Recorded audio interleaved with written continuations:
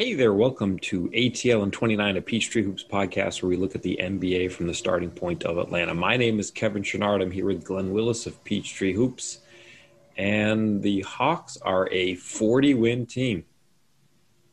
When you were in the Peachtree Hoops roundtable at the beginning of the season, did you peg the Hawks for 40 wins? I had about 39, so... Oh, you're right there then. Most you can be off by is what, 2? Yeah, but I think depending on who you're talking to, that might make me a hater. A hater? I don't think calling 39 and getting 41 makes you a hater. Yeah, I feel okay about it. I just find some of the conversation going around about the Hawks a little bit funny, so just kind of pointing that out. There's lots of straw men and lots of regionalism, but it's fine. I guess in a way you could be a hater in the sense that things didn't really go the Hawks' way on the way to 41 wins. DeAndre Hunter is going to be out for as long as he was. I mean, they had some relative health, but Bogdanovic was out for a good stretch too, and I guess maybe Capella and Trae Young and John Collins, you could look at those three as sort of foundational pieces that were healthy for most of the season, but they were missing 2 big ones for 2 long stretches. And Kevin Huerter came up big, and a lot of Hawks came up big. And so 41 it is in spite of some setbacks. Yeah, and they found ways to make lineups work, even with guys going into the lineup. Even a guy like Solomon Hill, who may not play very much in the season, depending on who they actually get matched up with. But I think the only game he hasn't played in was a CP but just because they had everybody available. I think one game, in the first half of the season, but just giving competent minutes. At the 3 and the 4, when guys were out. He was a flotation device. For sure. And the things that they were able to do until Okongwu was able to kind of come along and kind of find his footing and things like that. So just, it's from that vantage point, it's been impressive. But, it was a hard season to try to guess how much they might win because, first of all, it's just a weird season. And this was the first Hawks roster in this era, if we could use that word, to be intending to win as many games as they could. And that can always be a little bit strange, too. Then the condensed schedule and the COVID stuff and then how, the basically no preseason, 9 new players. I mean, to me, it was impossible, even if you thought highly of the team, and I liked their depth a lot and how the depth could factor in and help them in this season. But for me, what the hardest part was with no preseason, essentially, how long is it going to take to integrate all those pieces? 9 new players, many of them, key rotational pieces. Does that take a month? Does that take 2 months? And then the injuries came in and prevented them from really having a chance to, doing a full-on. So trying to identify when you thought they might hit their stride was super hard. But 39 is a pretty good number for where they're sitting. Yeah. And I'm confident they'll land on 41. So, I'm okay with that. What do you think the spread will be for the Houston game? Is there a rule on how big is there a maximum spread that's allowed in Vegas? Maximum, maybe. I don't think there's a theoretical maximum. Yeah, I think you have to factor in, how much garbage time comes into play. And I don't 14 and a half, if I had to guess. But weird things happen on the last day of the season. I know that. For sure. And Vegas knows that too. It's not Vegas a bet knows that I too. want to take, but a team with some stakes versus a team that's not good with no stakes. Other than personal stakes, and those matter. I mean, the players certainly want to prove that they belong in the NBA. Yeah, and Kevin Porter Jr. You never know when he might hang 45 or so, and help the Rockets get to 110 or 115, and if the Hawks have an off shooting night, suddenly you have could have a game in the single digit. Wouldn't be totally crazy if that happened, down the stretch. A lot of have to line up, but not crazy. So there's a reason I don't bet in NBA games. So this is an example of that. Same here, yeah. I asked Capella tonight, I was like, well, he missed the last Rockets game. So I was like, well, what's it going to be like playing against Houston for the first time? And he's like, I don't think I'm going to know anybody that I'm playing against. Like, it's not a homecoming from the player side because he doesn't know any of the players. He's like, I'm looking forward to seeing a couple of the coaches. I just thought that was funny. He's only been gone like. Did they hold over? Months. Did Silas hold over a couple of coaches? I'd have to. I think there must be, or some training staff, or it could be further down the line than the immediate coaching staff. But he called them coaches, sure. So sure. You I'm not sure if this was a tweet or a Slack or what it was, but we saw Danilo Gallinari, I think, playing a little deeper into tonight's game than most of the other regular players, and that sort of had you espousing a little bit of a theory, and I wanted to hear more about that. Is that enough of a clue to get you going here?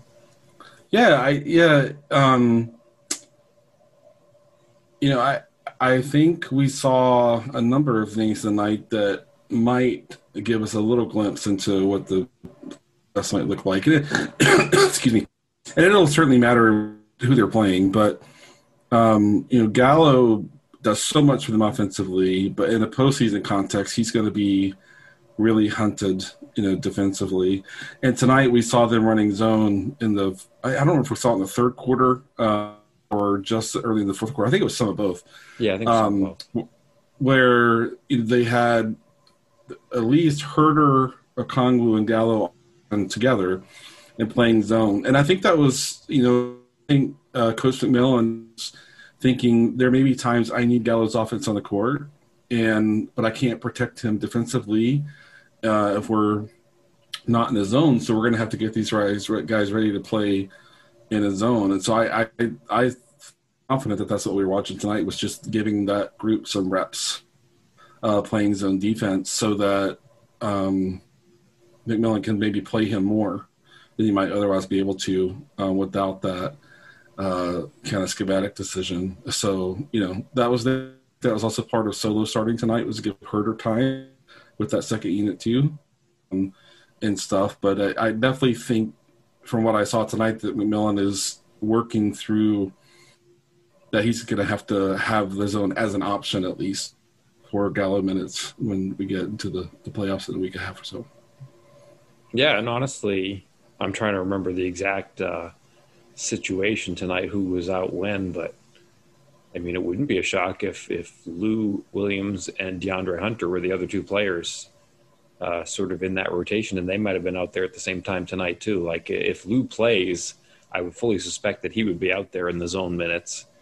And I'm just starting to get to the point where, if he's healthy, he missed tonight's game, I do think that Tony Snell might just be the starter in the postseason. I mean, again, it depends on the matchup, who they're playing against, but I think that kind of gets into the comfort zone of the wheelhouse of Nate's comfort zone. I was like mixing the metaphor there, but I think he's comfortable with Snell as a starter, and DeAndre Hunter has some rust. Yeah, I didn't know if it suggested that Snell would start or that they're going to try to get Hunter ready to be able to start. It would, putting Hunter back in the starting lineup as much as that group has been clicking would be a little bold, just in terms of introducing different chemistry and stuff. But I wouldn't be shocked if Hunter is starting. He certainly is, awesome. I wouldn't be shocked if Hunter was finishing games, but I think maybe just as starting games. Yeah, I mean, Snell's such a great fit for Trey and Bogdanovich because he literally doesn't care if he never touches the ball. Trey and Bogut can kind of do their thing, and Snell is, will spot up on the weak side, or he'll just do whatever is needed. And he's also minus Hunter, depending upon what his actual availability is, and Reddish, he's one of their better, if not their best, on-ball defender right now. I mean, I don't think people realize how big he is. He has a lot of size, And he moves better than I think than most people think. I don't want to make him out to be like one of the premier. And that's sort of healthy point. I think. I think it sure is. He's been dinged a little bit the last couple of weeks and maybe slowed down with that. But yeah, when he's feeling good, he moves. Yeah, and even in the last week or so, we've seen him. He took Russ a decent amount. We saw Bogdanovich on Russ a lot. But, Snell was the best defender they had impacting, Russ in those 2 games against Washington. So, I think Solo starting was mostly about pushing Huerter to the second unit and giving him reps with that group. Yeah. I don't know if it means either Snell or Hunter will be likely to start, or right now if it's just a total coin toss, but that McMillan knows it's going to be one or the other. So let's get Huerter lined up to play with Gallo and Lou.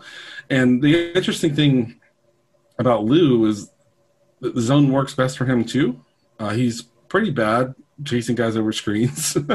But both Pierce and McMillan like to play him on the bottom of the zone as opposed to up where the kind of traditional guards play. So typically you'll see the 2 wings, if we can call them that, up top, and Lou down low, but we saw that before the coaching change even. Well, now I'm trying to think. Did play for Pierce? I feel like we've seen some of that, and even going back to like when Cam was healthy, they would do that kind of thing.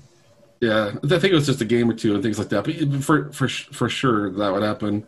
But that that helps that. I think that helps that group also. And I even think it works well for Huerter.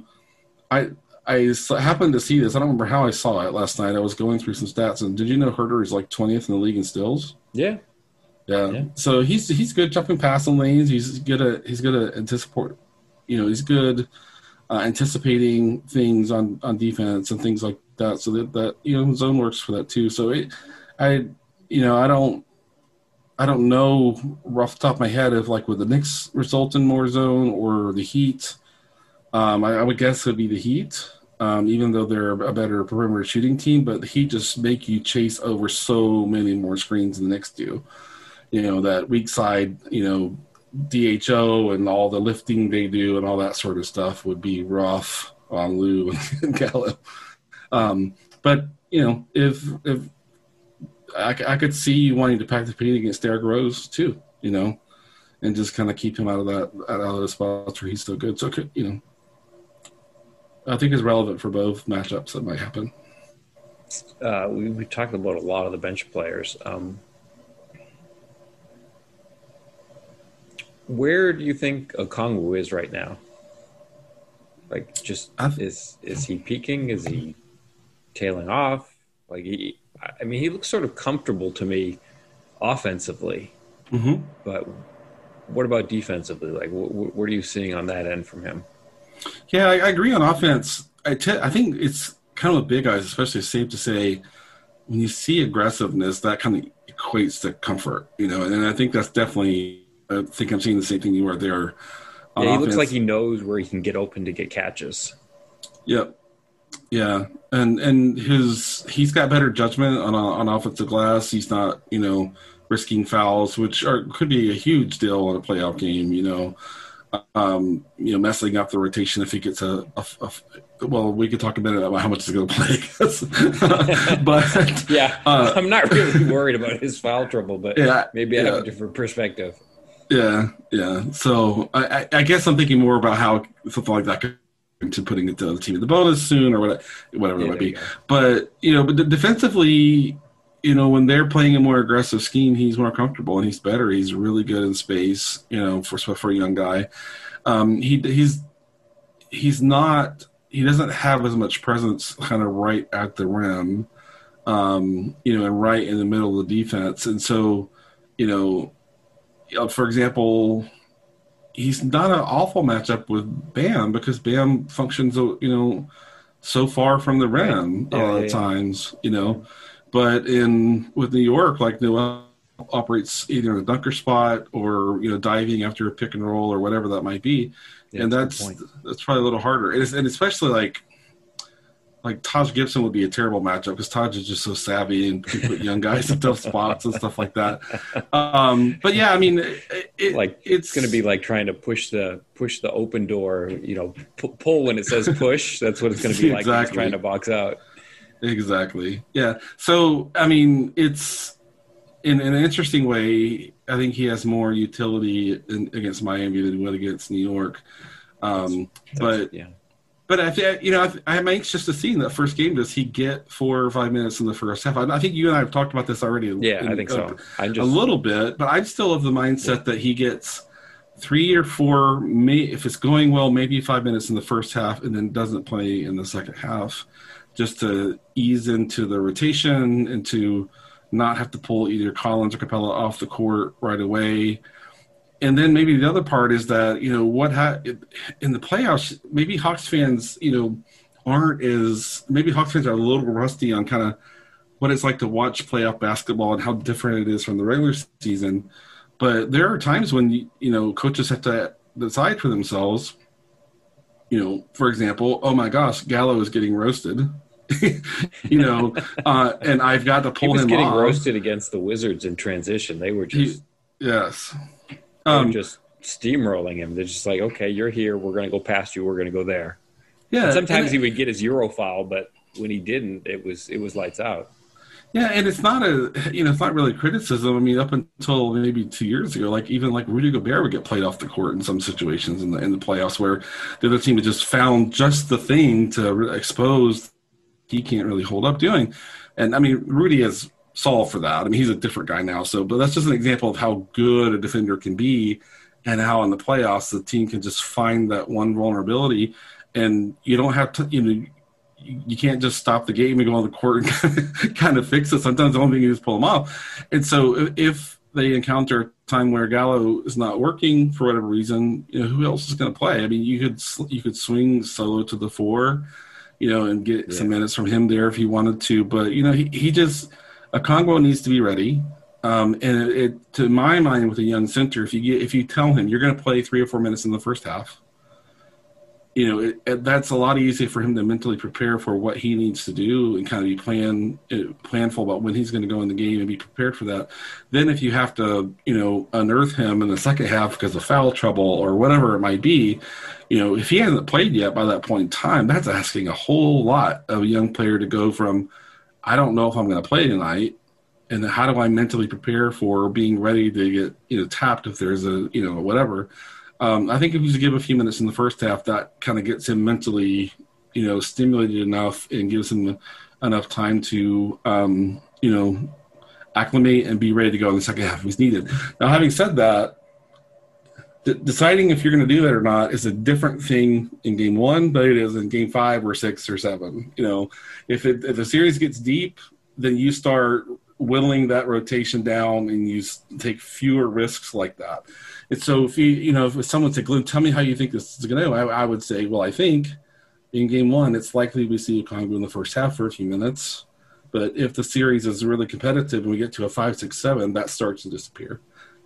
From the rotation, and you're seeing literally 7 players, potentially play. And you might be surprised on who one of those 7 aren't, depending on how lineups worked in the first 4 games of the series, So there's an evolution of these types of things as series get deeper.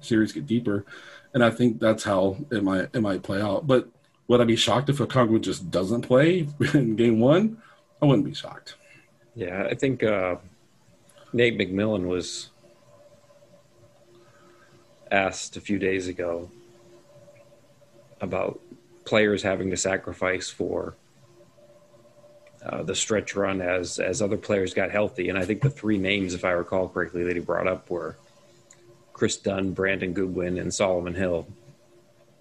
And, Chris Dunn didn't play at all tonight. I think somewhere between hearing McMillan say that the other day and with what we saw tonight, I mean, he's certainly probably not part of the immediate playoff plan. Sure. I think Solomon Hill, if he's not part of plan 1A, he's probably part of any plan 1B. Sure. He's whatever whatever they have to figure out and devise on the fly, it almost feels like he's going to have to be part of that. Right. Whether it's, late game substitutions for Trey, like he did in the Wizards game, like when you just go offense, defense, he might be one of the players you see out there for that, which is awfully hard to do when you don't play much in the first 47 minutes. But honestly, I think they trust him that much defensively. And he can sit and watch for, like you said, the first, 46 minutes of the game, and then you can trust him to be ready to go in and do what is asked of him. I think it's harder to do that. Really it's just try to wrap my head around what that would be like sitting there on the bench and then, taking in the entirety of a playoff game and then just being like, okay, it's time to go get a stop and having the mentality to do that. That's I recall a game where Boban was put in at the very, very end just to defend the inbound pass. Which I've always loved that idea. That seems, depending on how much time is left on the clock, if it's 4 seconds or something, then that doesn't seem like a big deal at all. If there's 5 seconds left, then it's a big deal. Right.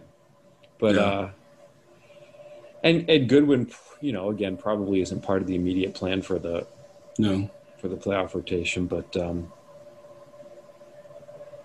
No, but the thing I keep saying though is for Solo, if they get matched up with the Knicks, he's their best defender on Randall, but I still wonder what the rotation, how would McMillan, how would Nate make that work? Where does he fit in? It wouldn't bother Tony Snell if Solo just started and matched up with Randall from the get go. That's not the best offensive lineup that you maybe want to kind of start with there. But, if they play the Knicks, I have a really wide set of expectations for how Nate could handle that in terms of does Solo just take the minutes the second unit's on the floor when Randall's on and just guard him for, 6 minutes a game, or is it a really heavy load somehow where I wouldn't be shocked if he starts, against, I guess I'd be a little surprised, just not shocked. I'd be a little surprised. But I think he'd almost be like a sixth starter. Like he's probably going to get his minutes with other starters out there just as kind of, giving waves to Randall and Randall's minutes. And then, when Randall goes and sits and the Hawks have their bench unit and they're maybe a zone unit, he probably doesn't play necessarily with that group. Right. But I think he would, in that kind of situation, he would get his minutes, with as sort of a substitute for the starter. Whether it's maybe you put him. I think you probably have him eat some of John Collins's minutes as sort of as a power forward with the starters, and then you can use Collins as a 5 with the bench, right? Which is something that I've been advocating for all long. But I think it's just a natural fit. For sure. Yeah. And then, the other is some listeners might be thinking well, Hunter's back. Can't Hunter defend Randall? Keep in mind, Hunter has really been a de facto point guard defender from when he's been on the court this year. Which is a complete change from last year where he might have done that. I just don't think, that's just a lot. Like if he had just played the whole year, like if January DeAndre Hunter had just played the whole season, then I think that's an idea that would have some merit. And I just don't think it has any, given the context of his injury and how little time he's going to have to get ready for this playoff series with actual live action. Yeah, and if the pattern continues, I expect to see more of Hunter on Derrick Rose. Yeah. In the Rose minutes. Yeah. And which still leaves you a gap for what you can do with Randall. I think JC is better as a help rim protector, and he's pretty athletic for his position on the perimeter. But Randall is just an ox. He's just so strong, and and JC is more quick and quick jumper and all that sort of stuff. And Solo just has that more strength to work with there. He just kind of knows what he's doing. A question for you though, since you're in most post games and all that sort of stuff, if not all of them, but when do you get to start asking about the playoffs? I assume it's taboo right now to wait until. I guess now they clinch. Can you?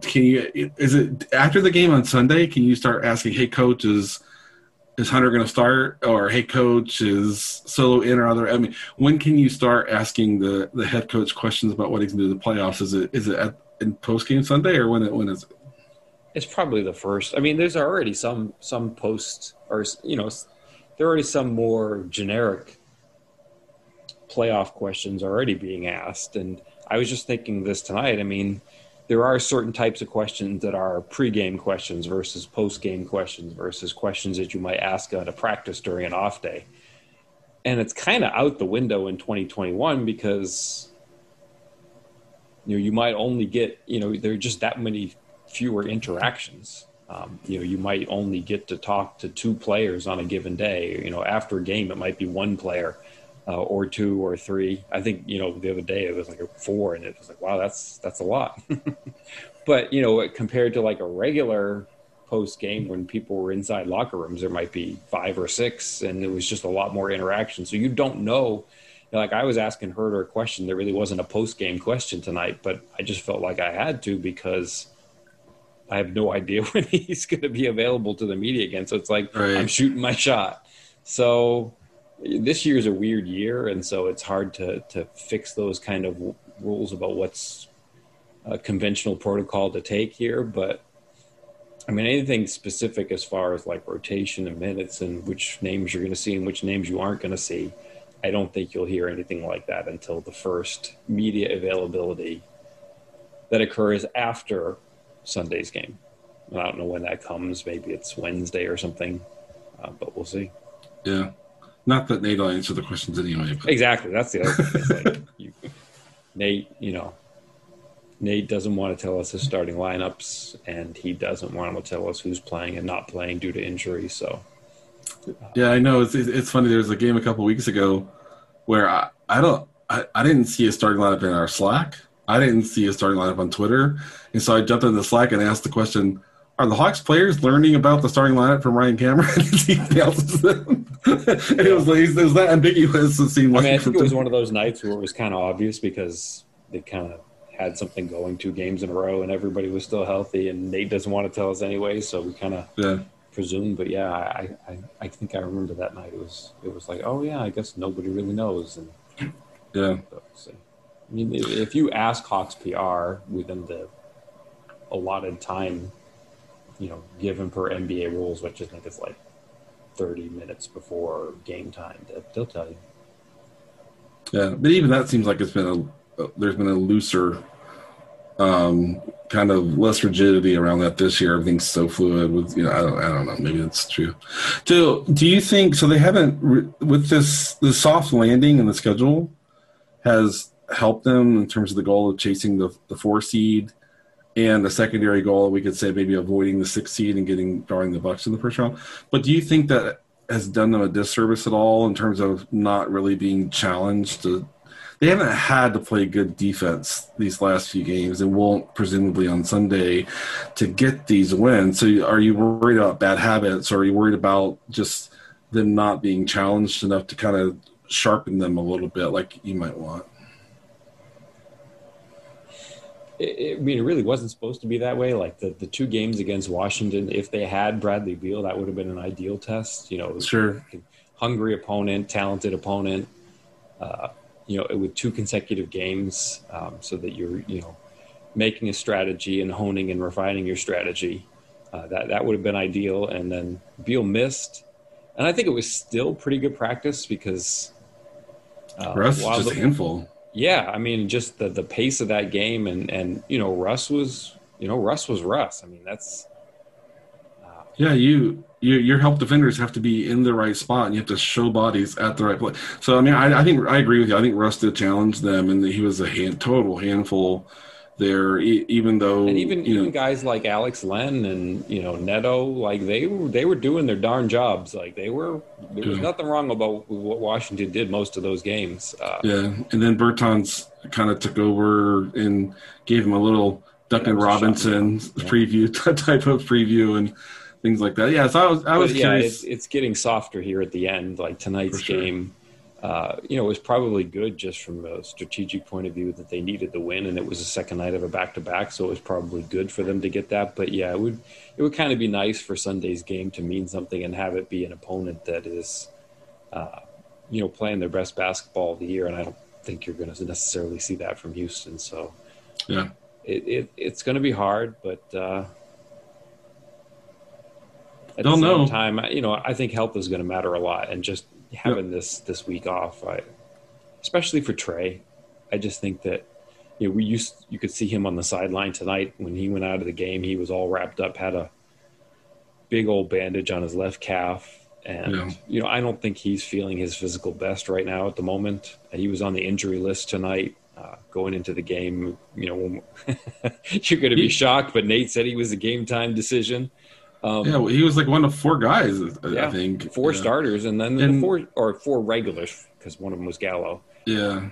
But, and all those players played pretty deep in tonight's game. So. Yeah. And it'll be that. I expect it'll be that way on Sunday, too. The Knicks play early. The Knicks will be done. And I think the Heat play – I think the Heat start about an hour before the Hawks. So I'm just going top of mind here. But the Knicks will be done, and so the Hawks will know whether they can secure the 4 seed, I think, before they tip or not. And then they may even, if the best the Heat can do is tie them, then they'll have the tiebreaker. So they may shut all those guys down, a lot of those guys down on Sunday, or just play them the first half or whatever. So they all bets are on. Just kind of don't bet the Sunday game. Yeah, don't bet the Sunday game. Gambling, no, it could be just about anything. But I do think you'll see. I do think to see the starters for a bit, but like I was saying with Trey, I think the time off is going to help him immensely, and I think Capella too. Like I asked Capella tonight how he was feeling. He was on the injury list for I think a bruised heel, which has just been something that's been an issue for him for a while now, for a couple of years, and you can see that when he's feeling good, he's an amazing player, and I think the time off is going to help him a lot. So. Some guys look great. Like John Collins looks great right now, and of course Bogdanovich is like, I don't want him to take any time off at all. I just want there to be games for him right up until the playoffs. So it might not be in his best interest that he gets a week off, but no, I know it's when you got it going, it's like that break. Yes, how do you keep it going? He's been crazy. Yeah, it's ridiculous. It's been nuts. But I think maybe most importantly, Trey, you mentioned it a minute ago, Trey getting some time off.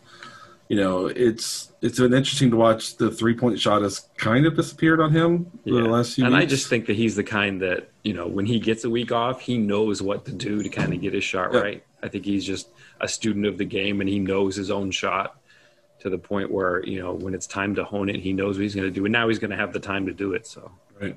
Yeah, and then worried about that. It's interesting too because the floater is better than it's been all year right now. Right. So that's encouraging. That'll be a real weapon against presumably against the Knicks because Tibbs like to drop his big.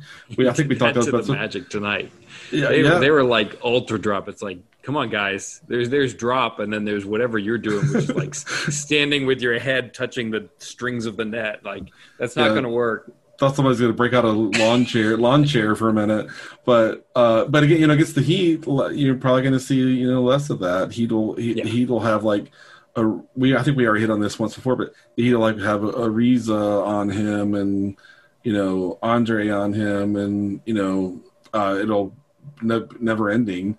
But if you've been watching the Knicks last week or so, Ntilikina's back in the rotation. Tibbs has gotten him back out there, and I think maybe reason number one is to get him ready to defend Trey. Yeah. So I think that's a thing.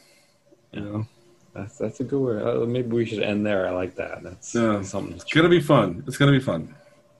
Well, I appreciate you taking the time out of your schedule to do this, and hopefully we'll do it again soon. Would love that. Thanks, Kevin, for having me. All right. Have a good night. You too.